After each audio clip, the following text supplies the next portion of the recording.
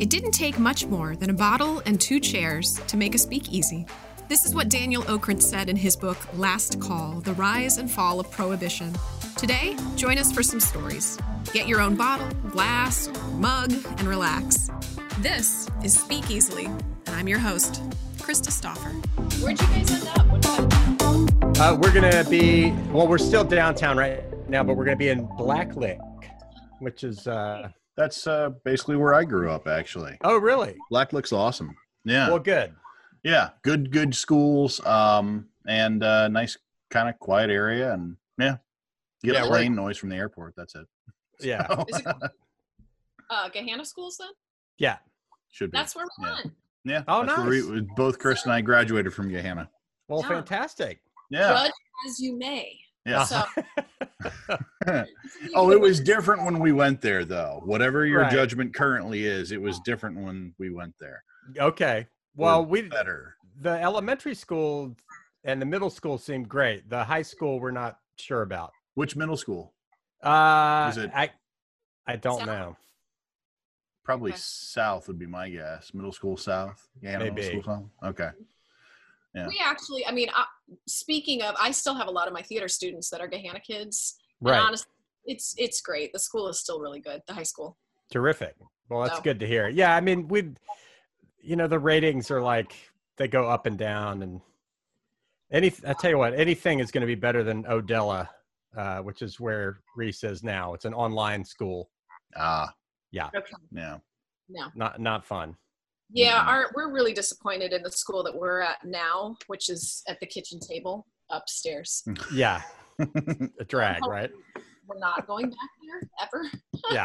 I heard the teachers were good though. No, the teachers suck. They're horrible.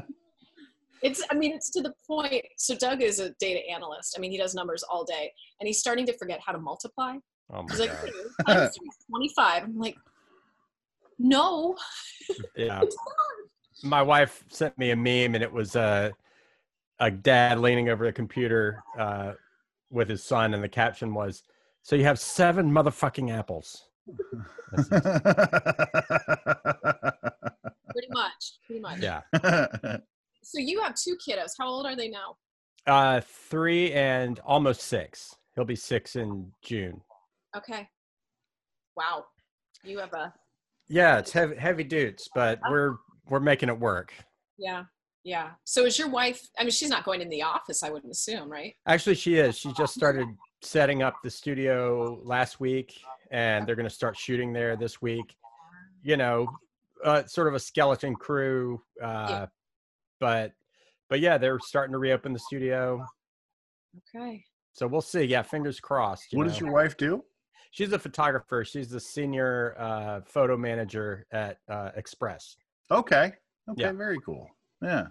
That's out in Blacklick, Reynoldsburg area, isn't it? The headquarters for that? The headquarters are, but the studio is on 4th Street. Oh, okay. So she still goes downtown then. Yeah. That's awesome. Oh, I know. It's right by Wolf's Ridge, I think. Is that right? Yes. Is that Yeah. like a brewery or tavern, something? Yeah. Brewery. Yeah. That's how I know where places are, is in location to. Of course. How far away the breweries are. I went, our local Kroger has a liquor store in it, and I went and got bourbon, tequila, and I was going to just do triple sec, but they didn't have the De Kuipers, which is good. They had the bad one. So I got Patron Citronge, which is like the Patron version of triple sec. Nice. So we got a little fancy for the margaritas tonight. There you Nice. go. Yeah. Nice. Yeah, somebody gifted me a bottle of Rosso, like sweet vermouth. Oh, wow. Yeah, and I have no idea. I'm basically wine. That's so. One of our podcast guests is a phenomenal bartender. When the Excellent. world opens up, you'll have to go visit him. But so I'm texting Jesse like, why? I don't even know what to put in this. Do I just drink it? No, I would do Manhattan. He said Manhattan or what's the other one? Negroni. Negroni, yeah. So I did gin, Campari, and the Rossi. Yeah, that's the Negroni. That's the Negroni. Okay. That's it. I don't know what I'm doing. Just a third of each, and there you go. Oh, just a third? Just kidding. No. I mean, a third. Now, a third could be anything. That could be 1 gallon. Yes. 1 gallon, 1 gallon. Okay. So. And I've been doing a lot of third grade fractions, so I know how to do that now. Good for you. Good for you. I want to be done. We're done. We're done. Yeah. Yeah. So anyway, welcome to Columbus, Ohio. Thank you. How long were you here before the world shut down? Like a minute. My wife came out March 1st, and my kids and I drove out on the 7th. Okay. So we were literally leaving destruction in our wake, leaving New Jersey and New York. And, you know, my heart really goes out to that region. Yeah. I mean, everyone obviously around the world is affected, but New York and New Jersey are really getting smacked. Yeah. And especially like my main work was doing subbing on theater productions. So all of my Broadway pals are just, you know, they're like, I mean, they're doing well considering, but they're freaking out, you know, they're like, what the heck's going to happen? Frozen closed? Shut. Yeah. That's a little scary. That's terrifying. Yeah. I mean, I thought that was going to be a warhorse like Lion King is and Aladdin is, you know. Well, and being managed under the Disney theatrical group, it's like, that's Disney. That's, what happens to everybody else? It's very scary. So, you know, at one point I had considered commuting, like I'd considered trying to keep working in New York. And, you know, when it opens back up, because I feel it will, you know, I might be able to still do that. But boy, let's just say that I'm glad to be in Columbus. I think we, as a family, kind of dodged a bullet in some ways. I think so. And yay, Columbus. I mean, I have to tell you, I've only been here twice before. I was touring once with a band called Elizabeth and the Catapult and once with Howie Day, and we played the Rumba Cafe both times. Yeah. But every time I came here, it was one of those towns that, you know, you probably don't know it if you haven't been here necessarily, or if you don't have a reason to know it, you don't know about it, but it's like a pleasant surprise. You wander around and you're like, oh, wow, this is actually pretty cool. It's not unlike how I felt going to Pittsburgh, which, you know, I think people tend to paint the whole Midwest, with the exception of Chicago, as sort of Rust Belt, you know, depressed. Yeah. And while that's true for a lot of places, I feel like Pittsburgh and Columbus and other spots have bounced back and done a really great job, you know? Yeah. And the arts community too. It's when we visited, I actually saw your band in Charlotte, and going around that town was like, Charlotte is a place that I could find myself. Yeah. I mean, it's definitely, gosh, I mean, well, God, and especially in light of what's happening now, it's like, I wonder if these Charlotte, Columbus, you know, these sort of secondary cities are going to be the new hubs of creativity, because, I mean, people can't afford New York anymore. Right. And kind of same, I mean, Los Angeles, if you're renting, you can kind of make it work, but it's similar. Like, you could never buy a house in Los Angeles unless you're a millionaire. So, yeah, I feel like a lot of artists have been moving, you know, out here to Detroit, to back, you know, North Carolina, South Carolina, wherever, just, you know. I mean, the weather's not as great, but you know what? Have you seen Waiting for Guffman? Oh yeah. We were just talking about that because Fred Willard died today. Oh, I saw that. That's such a heartbreaker. Yes. Yeah. We'll have to pour one out for Fred. Yeah. That's, but I don't remember who it was in that movie that was like, you know, they say in Blaine, if you don't like the weather, just wait 5 minutes. Mm-hmm. But we think with hard work and dedication, we can get that down to 3 or 4 minutes. But I feel like that in Columbus. It's like, yesterday was just a monsoon at around, I don't know, 7:30. Mm-hmm. And then I was 20 minutes later, was walking my dog out in the sun. Yeah. Almost zero evidence that the monsoon had even happened. Yep. So wait until we get a real winter too. It's that gets crazy. Winter's I'm sure. Nasty.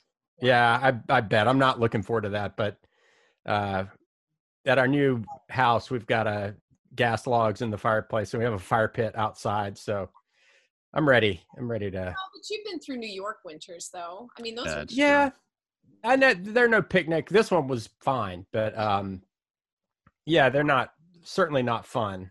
Right. But yeah, I feel like it's a little colder here than in Jersey. But it's not going to be a complete, it's not like we're moving to International Falls, Minnesota or something, Yeah, don't do that. Yeah. Not going to happen. Nope. No. And my husband likes the cold, so he's already complaining right now that it's too hot. It's pretty toasty out there. We were with the kids, we were trying to fly a kite. Yeah. And it was the air was just dead. And so the poor little octopus would fly up a little bit and they just go, bleh. So. Oh, man. Yeah. I was telling Ben my kids are out now. So the challenge is that we got a Quarren puppy. Good for you. Yeah. It's like infancy all over again. Yep. We're trying to figure out how that's all going to go because the pups are upstairs by themselves right now. So that's the way to do it. We're going to build a padded room that locks from the outside in our house and just throw our kids in there and just say, yeah.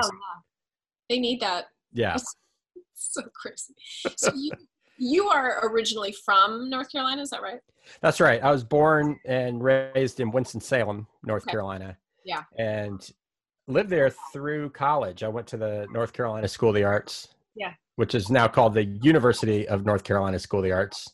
That's a lot.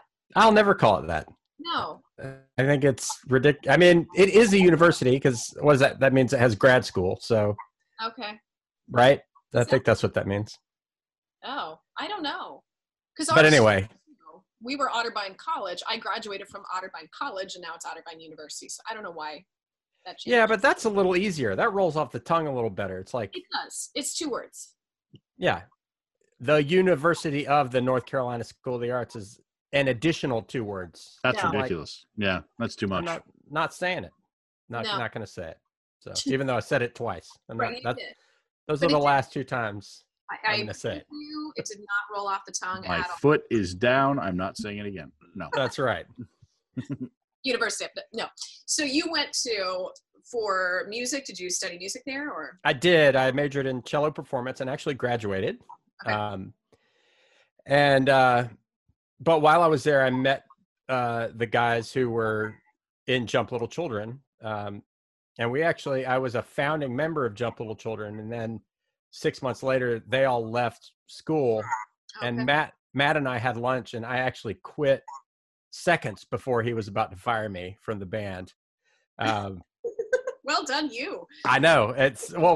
Matt was totally relieved. He didn't have to fire me. But I wasn't going to leave school. And at that time, Jump Little Children was much more of like an Irish traditional / country blues band, more of a folky kind of thing. Okay. Which I like, but I'm not going to quit school to do that. Yeah. So then as time went by, that was before my senior year. Over the course of that year, they lost one of the members to a cult who was kind of the main impetus behind the traditional stuff. You never heard this story? Never heard that. This That is an atypical story. It's kind of wacky. There's a guy named Christopher Pollen who was one of Matt's best childhood friends growing up, and we were all friends with him. And they moved to Boston, and it was one of the worst winters. It was the winter of '94, I think, and it was one of the worst winters they'd had. And Chris struck up a friendship with this group of people that were called the Messianic Community, and they were kind of like, if you take Amish people and sort of just ramp up the hippiness a little bit, and ramp up the craziness a little bit. Okay. That's kind of what it's like. But anyway, he sort of fell in with them just sort of to get a free meal. from time to time. And then within 2 weeks, he was like, I'm joining this community. Oh my gosh. Wow. Wow.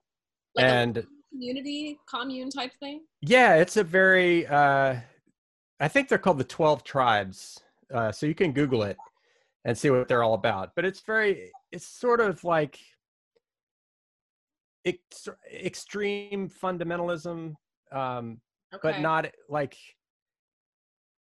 it's a little better than run-of-the-mill fundamentalism because they actually take seriously the things about a rich man not being able to enter the kingdom of heaven. So it is a commune. Like they don't have their own possessions or make money. So like, but it has all the other not so good things about fundamentalism where, women are very much second-class citizens. But anyway, so when that happened, the sort of folk music element was not as much a part of Jump Little Children. Yeah. And I was getting burned out of classical music. So I was like, and Matt, when he left, Matt called me and was like, well, we have a spare room up in Boston because Chris joined this community. And I was kind of like, well, now that you mention it, I might want to, because I don't think I want to be a classical player, for my life. So that's how that went down. It's crazy. Yeah. In Boston. So you moved to Boston. Well, I was going to move to Boston, but then they had a falling out with another member of their band in Boston.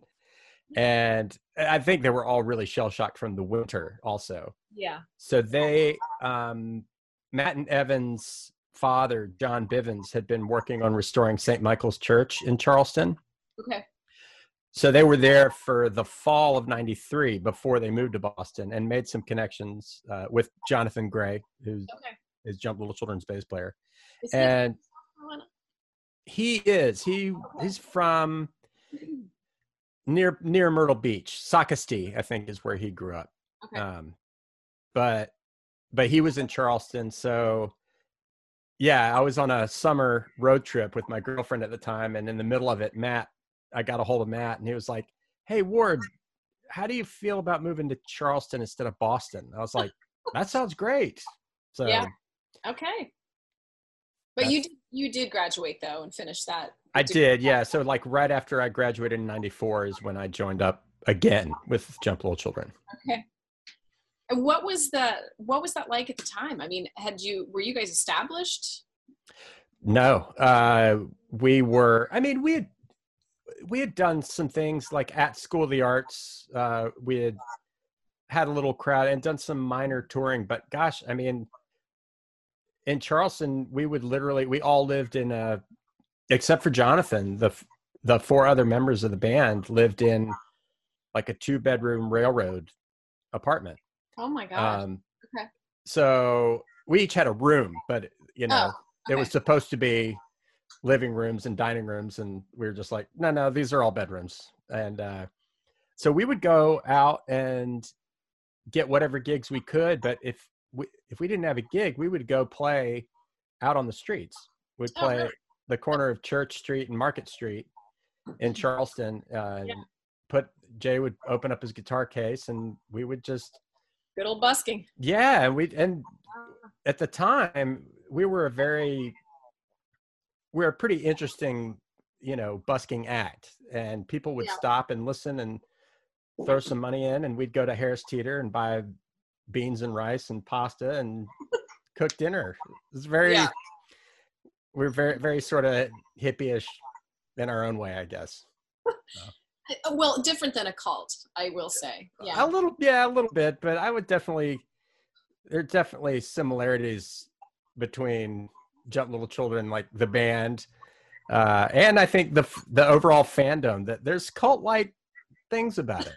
Hopefully harmless, we're not offering anybody any Kool-Aid, but there's definitely a community, know, and there's definitely, I mean, there's something about being in the band there's a mysterious bond there that,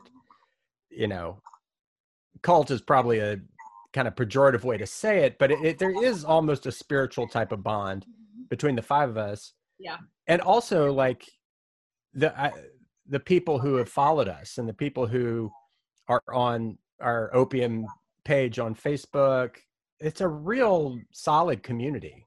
Yeah. And I don't know. I feel like as we sort of emerged into this second chapter where like post reunion tour, you know, it seems like, yes, we're a band that has fans, but it's also, it's almost like we're all kind of one big cult. So, you know, yeah, it does seem a little culty, but a happy one, a happy cult.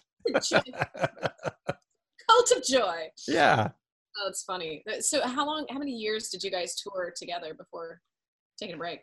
We were, I would say 12 years, because, you know, 94, we got started, and yeah, 11 and a half, 12 years, because the last show was that show at the Dock Street Theater in 2005. Okay. So yeah, summer of 94 to winter of 95, that's 11 and a half years. Yeah. It was a long time. And, you know, I think it wasn't like a rancorous breakup at all, or it was very amicable, but I think we all saw the writing on the wall a little bit. We're like, okay, we could keep trying to grind this out. But even before we recorded our last studio album, Dim in the Dark, we were like, we kind of had a meeting and we're like, you know what, let's do one more record. And, you know, if something crazy should happen and all of a sudden we're the next big thing, we'll cross that bridge when we get there and maybe keep going. But if it continues just as it's been, and because we, you know, we got a lot of our crowd, I think, in 95. Like we kind of hit the ground running before Clear Channel had taken over everything. And like, there was still sort of this ability that program directors had to play whatever they wanted. So, you know, our little dinky CD Licorice Tea demos that just started getting in the hands of different program directors, and they were playing it before Big Brother was telling them what they had to play. Yeah. And so we had a real significant uptick in fans then. And then I think when we got our record deal in 98, there was another ramp up. Mm-hmm. But it sort of just plateaued there. We never sort of found out, like, we never were able to sort of break through that. And I'm not sneezing at that at all. I mean, honestly, especially after playing with a bunch of other people and seeing, you know, what other artists struggle with, it's tough. It is really tough. And I think that the fact that we're able to do it for 12 years and the fact that we still have a fan base is a huge success story, you know. That being said, you know, none of us are in the Forbes top 50. You know, we never got to play on Letterman or whatever. So, you know, I think that, at the time we were like, let's, you know, if this isn't going to finally make us rock stars, let's hang it up for a little while. Yeah. So. Well, I mean, I guess, how do you judge that degree of I've made it as, you know, being a musician? Because I know for my field, it's tough for a lot of, and you've seen this, it's tough for a lot of people to think if I'm not on Broadway, then I haven't made it. Or if I don't go out to do films, I've not made it. So, I mean, sure. Kind of struggles in the music world too, I assume. I think so. And man, I just think I think the goalposts always move. It's always a little further or a lot further than where you are. Yeah. I know. I mean, God, I worked with a bunch of Broadway people and they all had struggles and we're all jealous of so-and-so who got the guest star on the TV show. Yeah. I mean, not backbiting, but you know, it's wherever you are. I mean, gosh, I remember we were sort of working with Hootie and the Blowfish when we had our record deal. Okay. And like, you know, by any standard, I mean, their debut was one of the best-selling records of all time. Mm-hmm. So like, but then they, you know, they put out their third record and they were still like hustling and trying to make, and, Yeah. you know, from an outsider's perspective, you're like, oh man, why don't they just pack it up? They sold 14 million copies of Cracked Your Review, or however many they sold. Yeah. But it's not, I don't think you can put yourself in their shoes completely, you know?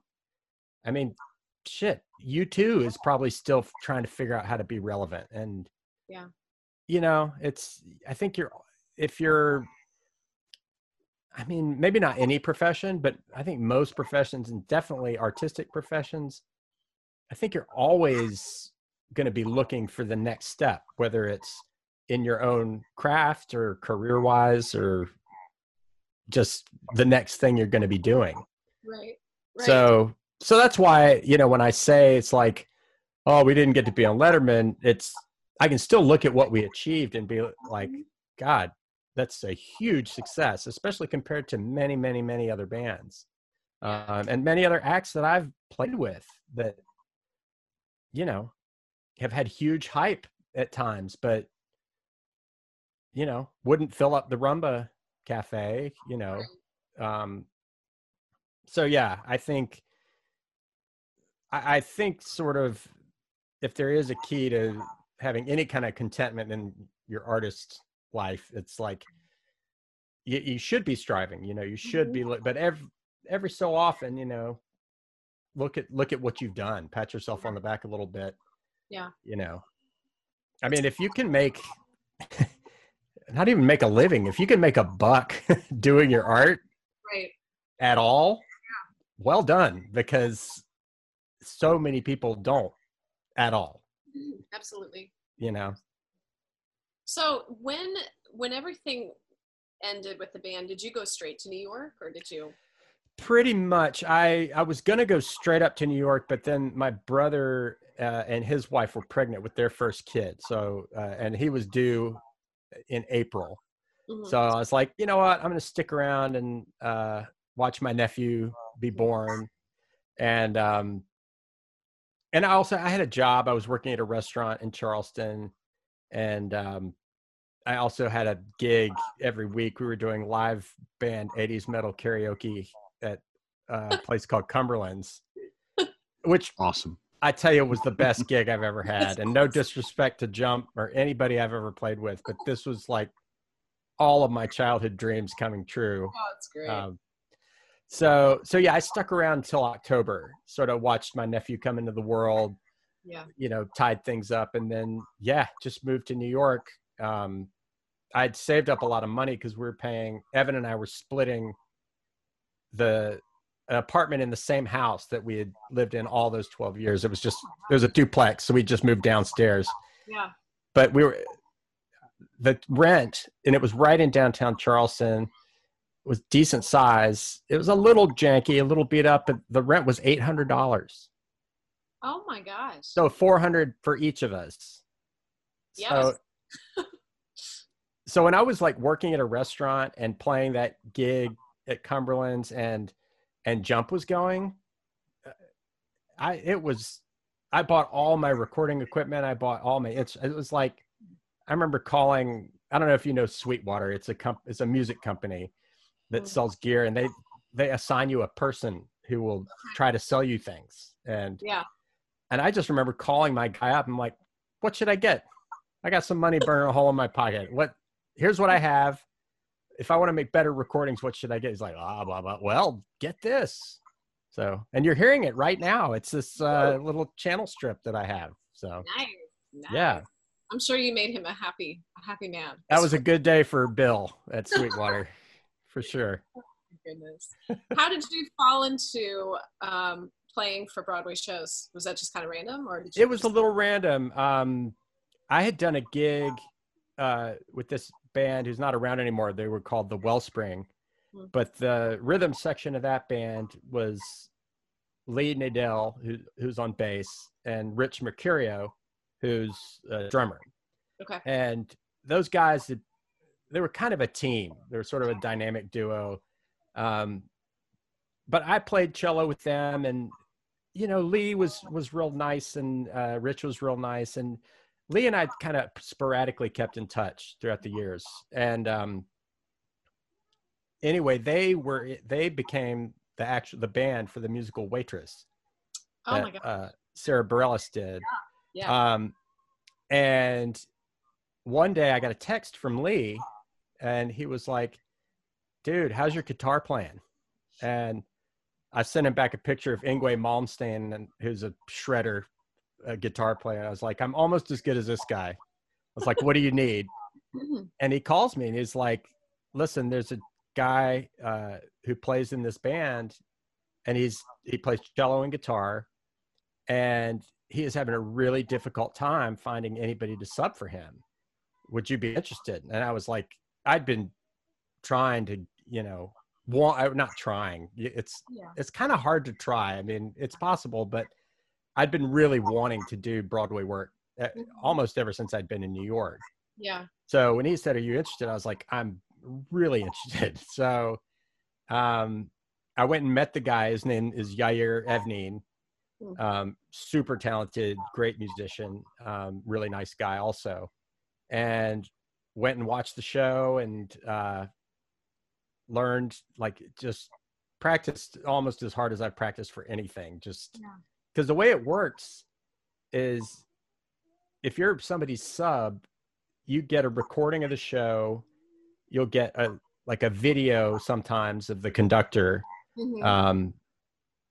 and the music, you get and Yair also had videos of his guitar playing, like showing exactly how he played certain things. Yeah. But it's on you. You just learn the stuff, and then it's go time. Yeah. So I was terrified. Luckily, I actually got one rehearsal. I got to run through it once because they were breaking in a new drummer. And I guess, cello guitar guy can shit the bed and the show will still go on. But if the drummer shits the bed, it could derail the whole thing. So they gave the drummer rehearsal, and the music director, who's a woman named Nadia, and is also, everybody in that production is just wonderful. Yeah. And Nadia texted me and was like, hey, if you wanted to go through the music, we're having a rehearsal. And I was like, I would really love to. Yeah. So yeah, that was my first time subbing. And luckily for me, it was a while before he found anybody else that could do it. So anytime he wanted to take off, I was the first call usually. Yeah.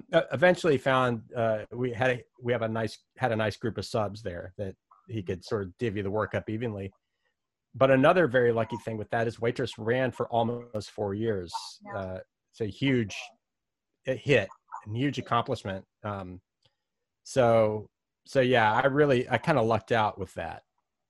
That's awesome. Yeah. What other shows did you play out there? My next show was Natasha Pierre and the Great Comet of 1812, which is amazing. Yeah. And I have to send a shout out to Alon Bisk, who was the cellist for that. I also subbed for him on Beetlejuice, which has closed, unfortunately. I saw that. I got to see Beetlejuice last year. You did get to see it? I did. What, did you like it? I saw it. You don't have to like it. I've never actually seen it because I've just been in the pit. Well, it's true.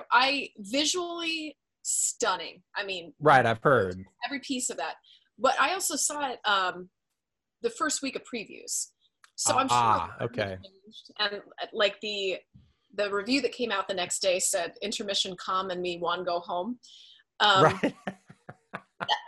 That was a fair start. And I'd also seen Hadestown the night before, so it was. Oh wow! Like, yeah, it's not Hadestown was mind blowing. Oh my god! Yeah. The same woman who directed Natasha Pierre and the Great Comet. Yes. Yeah. She is a genius, I think. Rachel Chavkin. Yeah.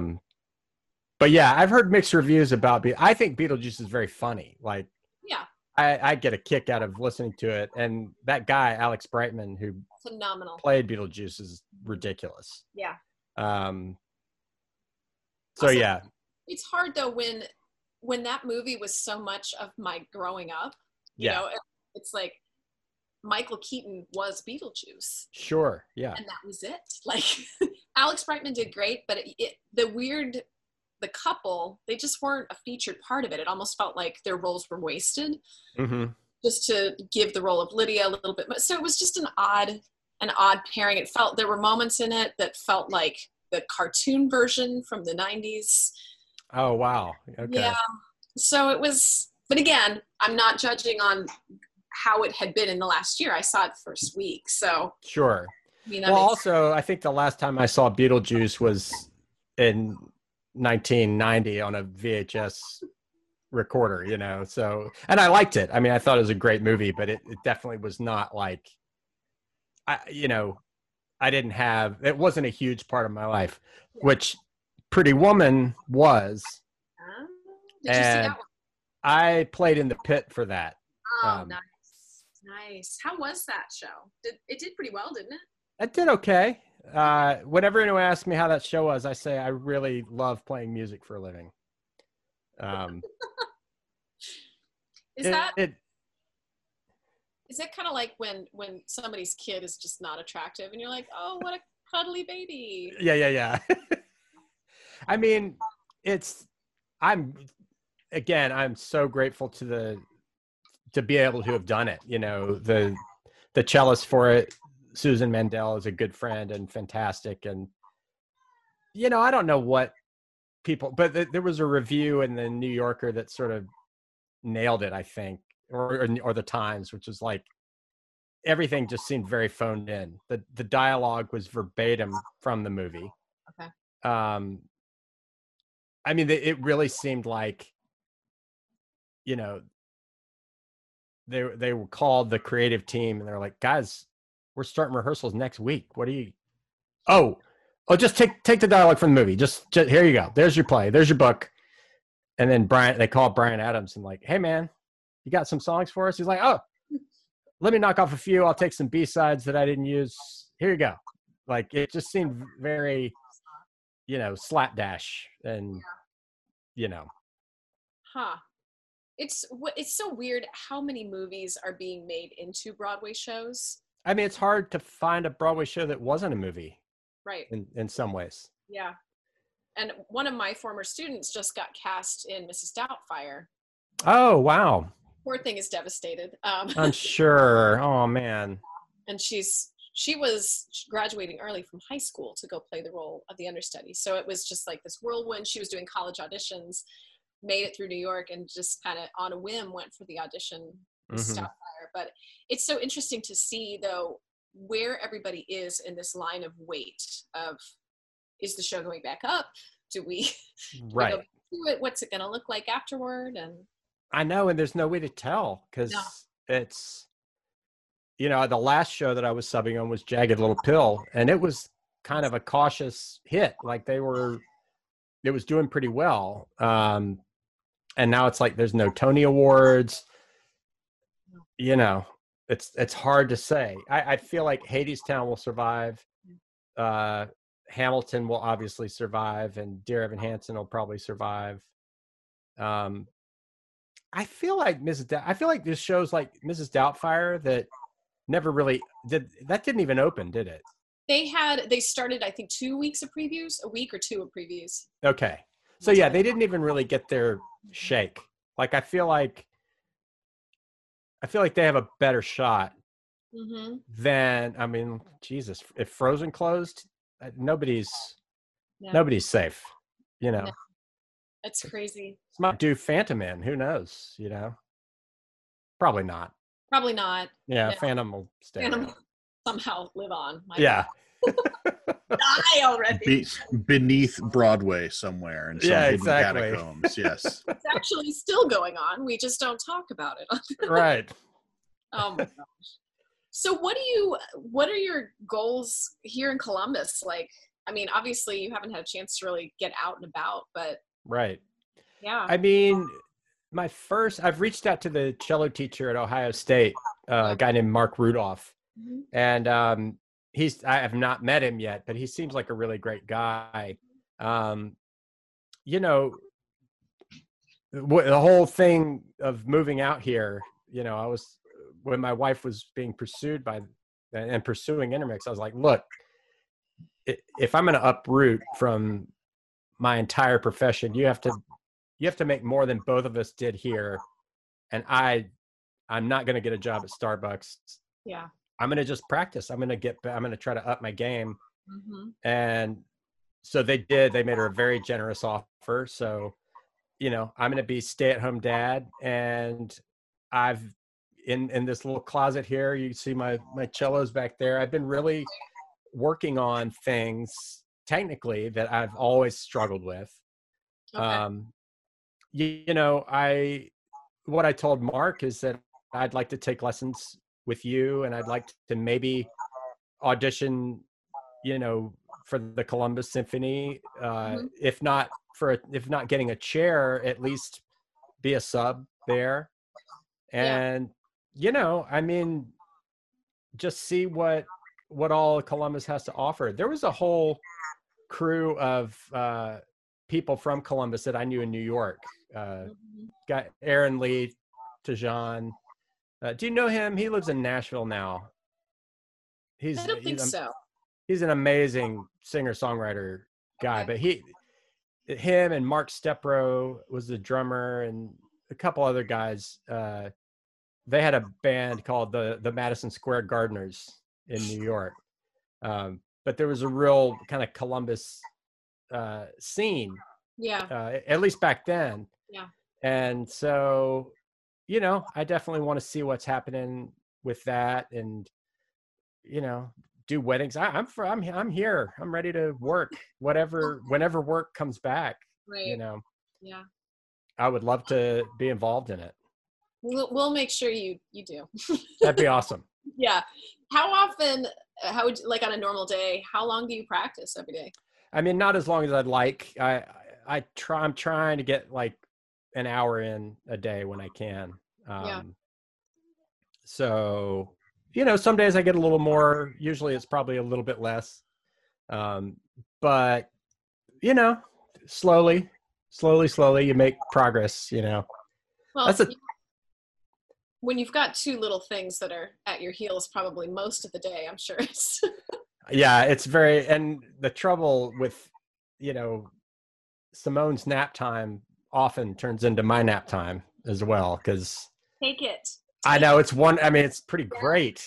Yeah. But it's like I could be practicing now, but guys, if the universe offers you a nap, you take the nap. I know. I just finished reading Madeline, and she's all snuggled on my shoulder, and I'm just like, okay, I'm out. Yeah. I think I napped with my son every day until he went to kindergarten. Yeah. I'm flipping tired. I want a nap. You're tired, and I gotta say, man, that's such a pleasant experience. I think, like, taking a little nap with your kiddo, it's like not a lot better. You wake up and see them all sleeping and cute and sweaty, and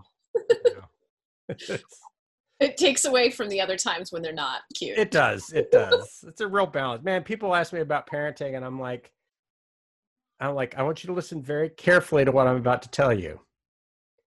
Becoming a parent is both the best and the worst thing that has ever happened to me. Don't stop listening at the best thing. You need to hear both halves of that message. Yep. And the best thing that ever happened to you does not make the worst thing that ever happened to you better. Mm-hmm. It's still the worst thing that ever happened to me. But it's also the best thing. Yeah. It's both, Well, I will too. Mine are 12 and 9, so I'm a little further past those stages. Now we're getting into new fun stages. Well, I've heard the teenage stuff gets pretty dicey, and I remember that from my end. I was definitely, I've got some karma to pay back. Yeah, it's gonna come back, and it might hurt. I think it's gonna. It's gonna be rough. Yeah. Guaranteed. Some days I wonder what exactly I did to my mom to be deserving of what I'm getting. So. Yeah. Teenagers there's something. I tell you what. Yeah. Yeah. Gracious. Oh my glory. So you guys are then gonna just kind of set up shop here, and kids are gonna be in school, hopefully sooner than later. Do either of your kids have any inclination toward music? Are they leaning? My son is, they both do. My son is actually, he hasn't like started on an instrument yet, but I feel like he has perfect pitch. I have a little bit of perfect pitch. Perfect pitch is actually a tendency. Some people have and some people don't. It doesn't necessarily mean you're a great musician if you have it, and it certainly doesn't mean you're not a great musician if you don't have it. All perfect pitch means is you know what a note is out of the blue. Yeah. So like, I know that's an A approximately, and you would ask someone else if they could sing an A, and they probably couldn't. So it's just a memory. But Reese, my son, he's into this video game, Plants vs. Zombies, and like, he's always singing and always making noise. But he'll start singing that song, the theme to the video game, and he'll be in the right key. So I'm like, how'd you do that? Simone does not have perfect pitch, and struggles to carry a tune, but she writes a lot of wonderful songs. One of my favorite moments with her, she was in the back of the car and she was going, "Believe in yourself, you can do anything. I believe in you and I love you." And I was like, "Simone, that was so wonderful. What is that song called?" And she goes, "It's called Doggy Puke." Perfect. Just genius. That's Absolutely. Exactly So I kind of hope that she and Reese will have this whole Billie Eilish, what's the brother's name? Finnegan, I think. Anyway. My daughter could tell me. Yeah. Yeah, they're like a whole tag team, but I think the shoe would sort of be on the other foot. I think Reese would be the performer and singer, and Simone would write the songs. So maybe more like a Marvin Hamlish, Carol Bayer Sager kind of thing. Sure, yeah. I know Marvin. I don't know Carol Bayer Sager, unfortunately. They were okay. So let me dork out for a minute. The first Broadway show that I grew up listening to was They're Playing Our Song. Okay. A 79 Tony Award-winning musical, and my family is all musically inclined, teaching and what have you. So that was what we listened to in the car growing up in Colorado. When we would drive, we would listen to that soundtrack over and over. And it's based on the relationship between Marvin Hamlish, who wrote the music, and Carol Bayer Sager, who wrote the words. Oh, wow. So it hasn't aged well, unfortunately. I begged every theater in town to do it, and they won't frickin' do it. It's also too low for me, so that wouldn't work anyway. But gotcha. The music and the lyrics part of things there. Yeah. It's quite a dance to be able to nail those together, I think. How does that happen as a songwriter? Like, do you start with the music and then put lyrics in, or do you do vice versa?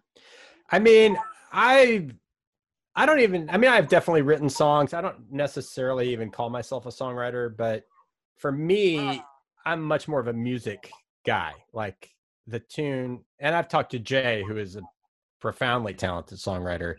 And I feel like by and large, most songwriters who are writing both, the music tends to come first. Okay. I don't want to say it's a vast majority, because I think it happens both ways. And Jay has done it both ways. Yeah. But most of the time, and this is definitely the case when I've written songs, you have some chord progression or something that you like, a little chunk of music that you're developing. You start singing nonsense words over it. And then you try to shoehorn ideas and words that feel good and make sense into that melody. One reason I've always kind of liked Sigur, the Icelandic band, is that a lot of their music, they just never left the gibberish part.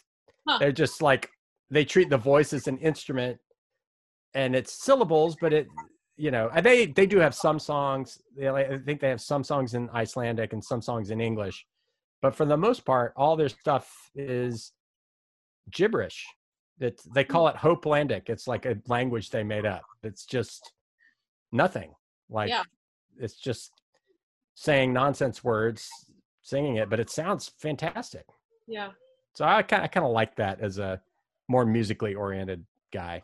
Okay. Yeah. And then you just slap Doggy Puke on the top of it, and it's such a great.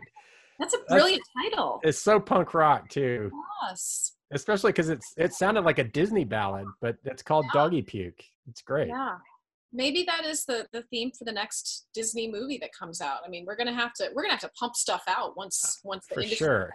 So Doggy Puke can just get Let's right do up it on Mulan 3 or whatever they're coming out with. So. Yeah. I'm ready.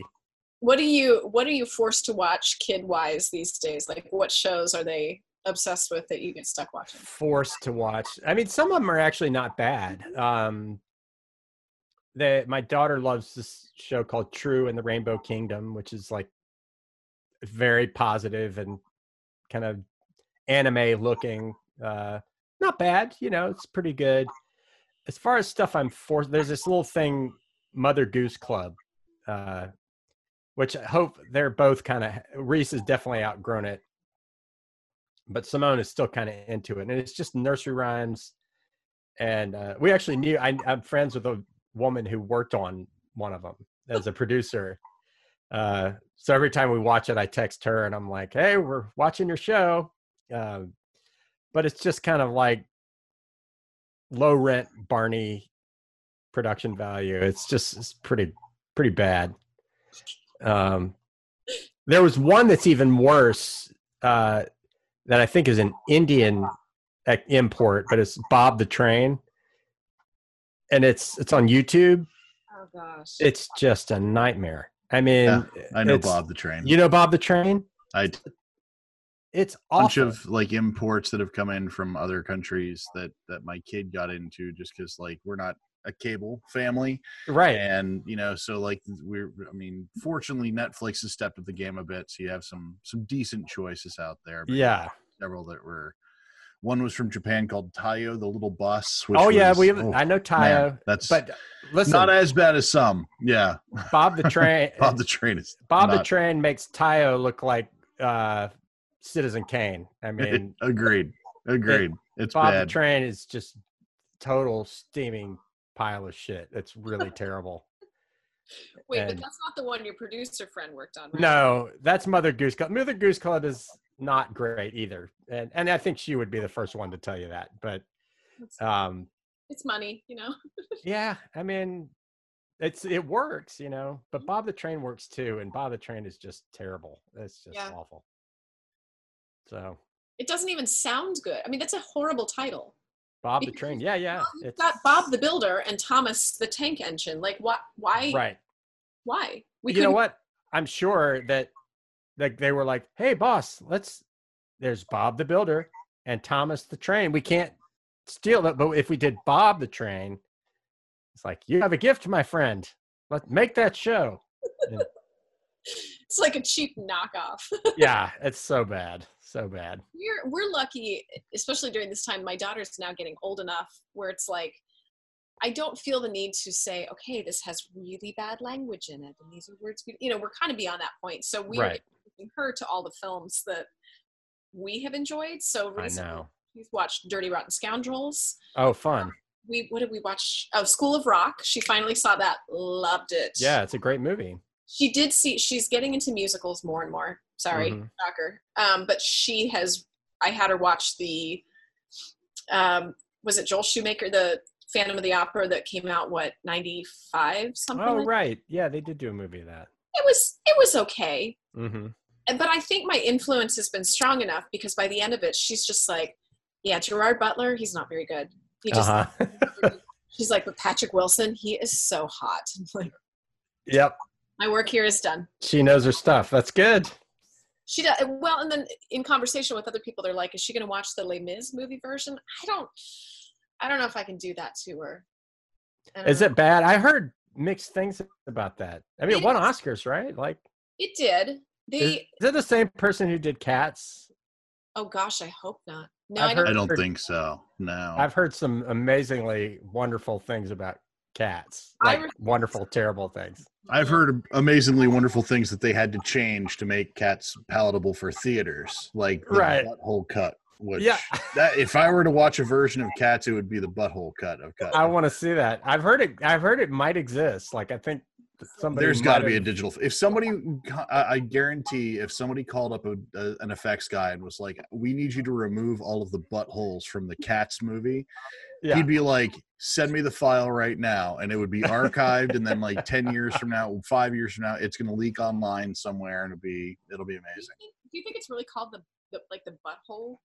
No, it's like they originally had all the effects. They had, like, cat buttholes are fairly prominent, and they had it so that was something you could see in the thing, because it felt weird without it. But No, I don't know, that goes to like Joel Schumacher putting nipples on the bat suit too. It was kind of like, yeah, I guess it does look weird without it, but it looks really weird with it. So yeah.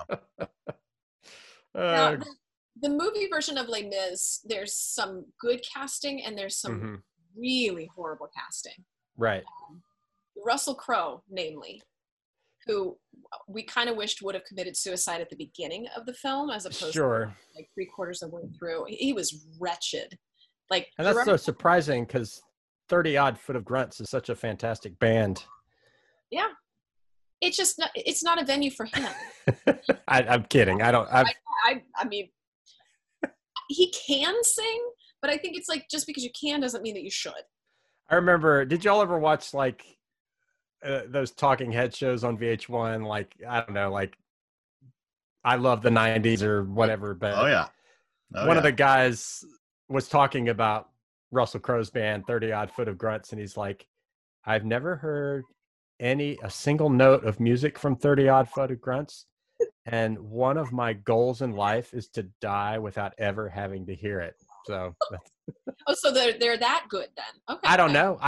I haven't heard it either. And I don't know. I feel like the name alone conjures up a musical style in my head that is unsatisfactory to me. Yeah, and doesn't sell. Yeah. Well, you have to think, like, I mean, what could Russell Crowe possibly have to sing about? I don't know. Well, not even that. But like, when you've got somebody who has huge power in showbiz, it's like, unless their band is, if they have an even passable band, they can make it work. Like, I remember I saw a little clip of 30 Seconds to Mars, which is Jared Leto's band, on some late night thing, and it actually sounded pretty cool. And I think he's made a decent career out of that, in addition to acting. But you just got to think, like, if you got this, if it's your band and you're Russell Crowe, and if there's any good song, you got to think it would be played, like someone would hear it. Nobody's heard it. Got to be bad, right? I mean, this guy has 30 Odd Foot of Grunt song. It's banging. It's great. I mean, this guy literally has his, he could get anybody on the phone. Yeah. I do have to say, though, I feel like it's a lot harder for actors to bust their way into music than vice versa. Like, like Will Smith started off as a rapper, and he's parlayed that into now. It's like, what is he? I mean, he definitely is still a rapper, but he's also, I think he's known more as an actor now. Yeah. But he was a musician first. So, that's why I started in music, because, I'm going to be a blockbuster movie star. Yeah. Be the next get it. Tom Cruise. No, I thought you meant you wanted to be a rapper. So. Oh, no. Another thing with kids. You know how Madeline, have y'all read that children's book? Yeah. It's like in rhymed couplets. Well, Madeline. Yeah. I started rapping it, and my kids both go, "Don't rap it, Daddy. You can't stop it. Don't rap it." They don't like it. Oh. That's good. I started speaking in Scottish accents to read my kids' math problems when he wouldn't do it. Yeah. I think this time has turned us artists into lunatics to do whatever I agree. to just bring that up. I was already pretty loony, so I didn't have far to go. Right. Yeah. I wasn't far off either. Yeah. But it's a little bit more fun. It just takes away from the doldrums of day to day. Sure. Did you see the dude that wrapped all of the Dr. Seuss books? No, but I heard it was terrific. It was brilliant. I will send you the link after this. He is outstanding. Yeah, a lot of that sort of blew up like a couple weeks ago, I think, and a lot of my friends on social media were posting about it and saying, "This is." It was sort of the post Tiger King, pre. What do we have now? I don't know, but I'm running out of stuff to watch. We're doing Curb Your Enthusiasm from the beginning again. Oh wow! Nice. I love that show. That's a great show. It's so funny. Golly. What else have you been during this time? I've like most people, I think my cooking game has gone up a level. I think I don't know if I could earn a Michelin star, but I might get the very end of a point of one Michelin star. I think my wife is sort of the executive chef and I'm the chef de cuisine. Like she scours the internet for recipes and it's like, let's try this. And I execute it. So I have to say we did Blue Apron a few years ago. And I would, if anyone is sort of lost about how to cook, doing Blue Apron for a few weeks, it's like, you learn on the right certain path for sure. Yeah, you learn certain techniques about seasoning and different things. Also, my brother-in-law is a chef, so that helps. So every time he has come to visit, like I always pick his brain about stuff, and he, it's never like a lesson. He never like gives me a full-on cooking lesson, but every time I visit with him, there's some little thing that's like, oh, that's how you do that. So and then you unlock like one thing that kind of unlocks a bunch of other things for you, and that makes I once you get into it, I really like cooking. I do too. I'm having a blast, even with the shitty corporate housing cookware. But it's all right. I'm making it work. Gracious. Yeah. I would be more than happy to let someone else cook. I would too. I'd be thrilled. Yeah, I think after a certain amount of time, especially now, I mean, the old joke of like, do they have to have 3 meals a day? Do they really need to eat 3 meals a day? Right. And my kids require like 3 meals and then like 6 rounds of snacks per day. How old are your kids, Ben? I've got a 1.5-year-old and I have a son who just turned 6 this past week. So yep. So they keep us busy. Man. Yeah. That 1.5. I mean, like Simone turning 3, like she's, knock on wood, pretty much potty trained. We just, she's just able to scoot from where we are to the Scioto River. It's like a lot of things start to ease up. That, man, infancy to like 3 is the nonverbal communication is where like my daughter wants something, but she can't express what she wants. So it's like, so she and you're like, I can't help you. I don't know what you need. And she gets pissed off, she gets frustrated and we get frustrated. And it's like, that, and like, she's also the kind of person who we take her out in the backyard and she picks up rocks and puts rocks in her mouth. And so I'll never let her live that down either. So like when she gets married someday, I'm going to be like, yes, when she was a child, she used to eat rocks out of the yard, just put them in her mouth and just suck the dirt off of them. So, there you go. Yeah.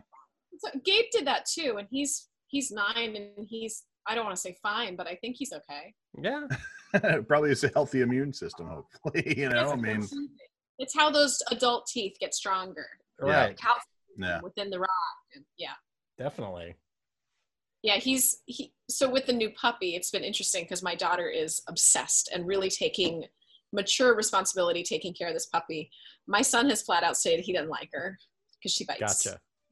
So he's like, yeah, I just don't. No, Yeah. he just comes up and she bites me. We're like, dude, you bit the chair when you were teething.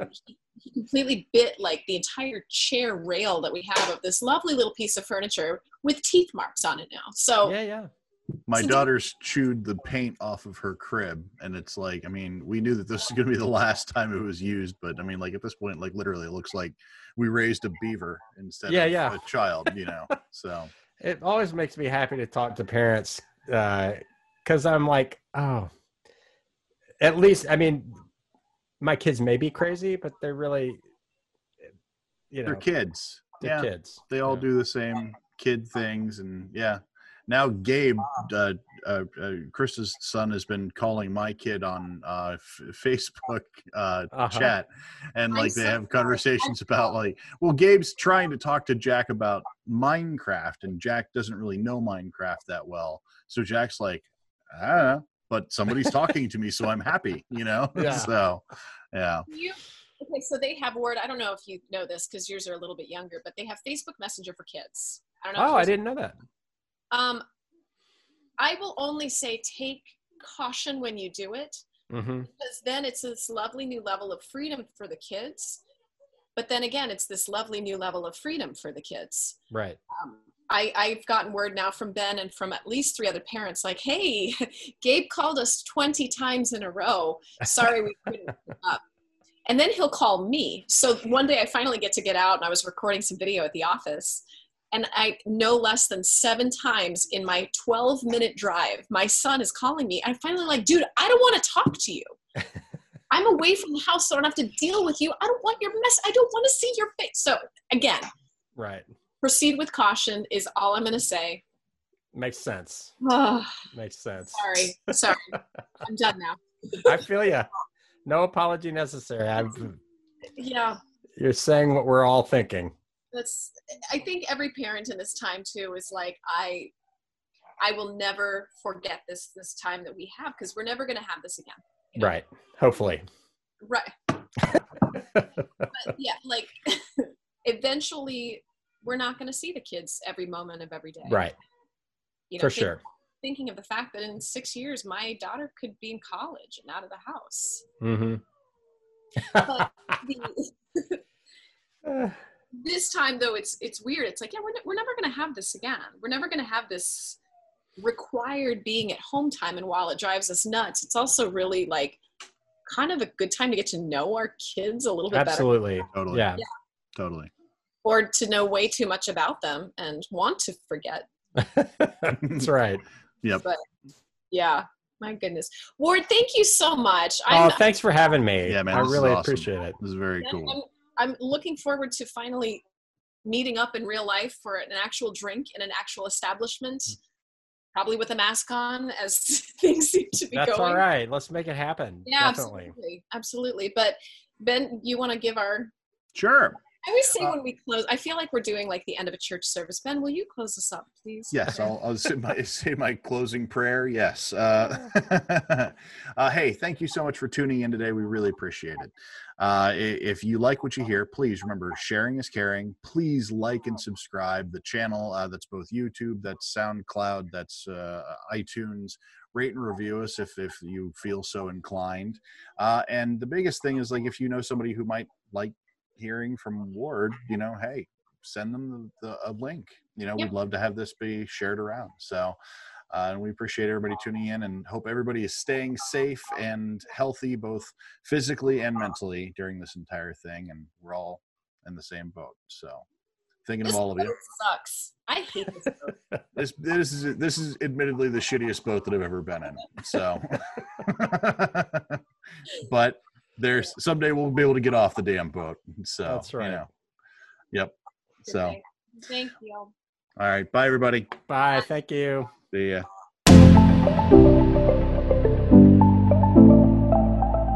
Boxland Media. Think big.